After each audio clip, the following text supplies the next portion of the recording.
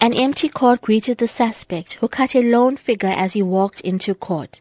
Spokesperson for the National Prosecuting Authority in KwaZulu-Natal, Natasha Kara, recounts the court proceedings. The accused abandoned his application for bail in court. He does stand accused of 1 count of murder. The accused tendered a plea of not guilty. Meanwhile, a sense of grief, shock, disbelief and anger hung over the funeral of the 7-year-old boy, who was laid to rest in West Ham, Phoenix, yesterday. He was strangled to death, allegedly by a family member, in the early hours of Monday morning.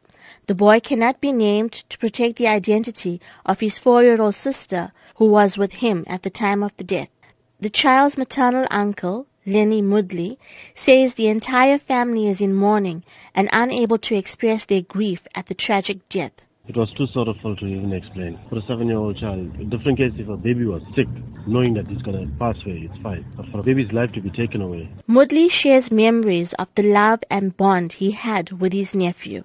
Oh, he was excited for this weekend. We were going to go and get Nando's. Every time his mom tells Leniana is coming, he's excited because I always take them everywhere. Wherever they want to go, I'll take them. To the beach, pool. The suspect's brother, Raveen Kuber, says he is unable to accept the tragedy his family is going through. He says if his brother is guilty, he should serve his time. Still can't get over this.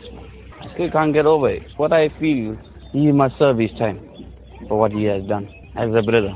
I'm so heartbroken because one girl is left. Imagine how she's going to feel when she's growing up. He's my bro, but I'm against it for what he did.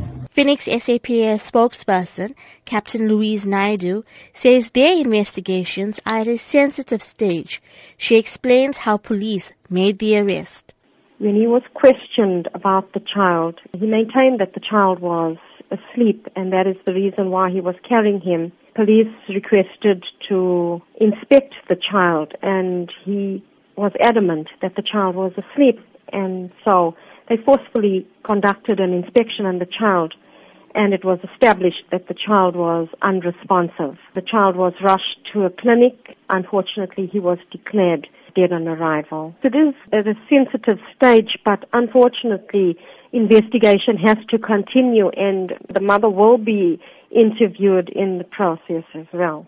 Meanwhile, clinical psychologist Dr. Sharona Rawat says there will certainly be long-term implications for the 4-year-old girl who allegedly witnessed the incident. Sometimes it may not show up initially, but over time it can show up. And basically you're looking at behavior changes, you're looking at problems with trust.